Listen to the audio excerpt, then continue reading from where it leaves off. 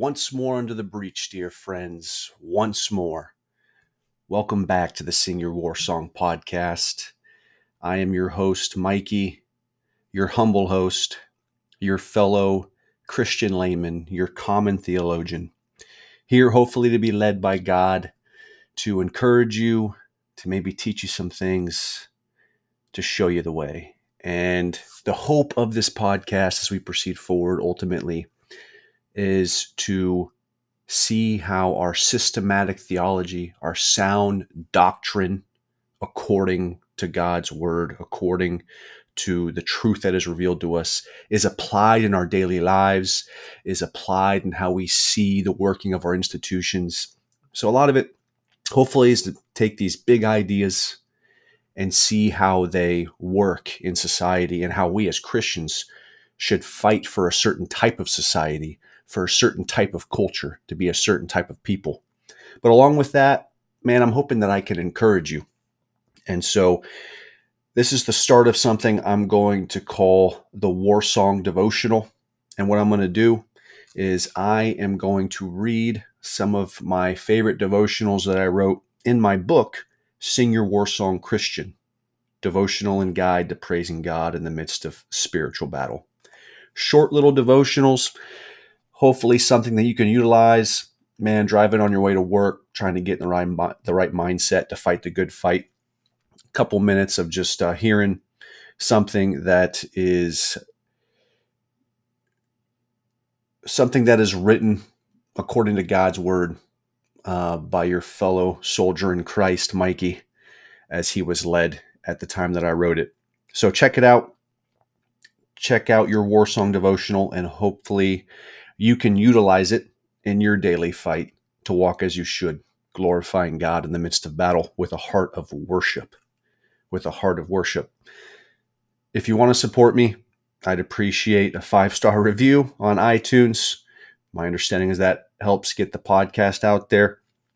Share it on your socials, and check out my book, Sing Your Warsong Christian, Devotional and Guide to Praising God in the Midst of Spiritual Battle.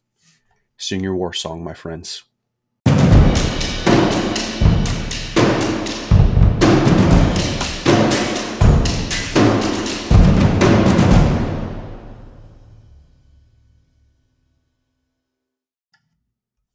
I have been crucified with Christ. It is no longer I who live, but Christ who lives in me. And the life I now live in the flesh, I live by faith in the Son of God, who loved me and gave himself for me. Galatians 2:20. We step forward onto the sands of the arena floor. The dirt shifts under our feet as we establish a good fighting stance and face our enemies. They are many and they surround us. Their desire for our destruction is apparent as they press in on all sides with weapons at the ready. Yes, this is the arena, and its blood-stained sands show forth the consequences of this great struggle. We look to the Emperor, the one who presides with all authority over this battleground, but we do not find him amongst the audience. He is with us in the arena, covered in blood, in sweat, and mud. He steps in front of us, takes watch behind us, and guards our flanks from the surrounding foes. Yes, this is the arena, and it is found within us.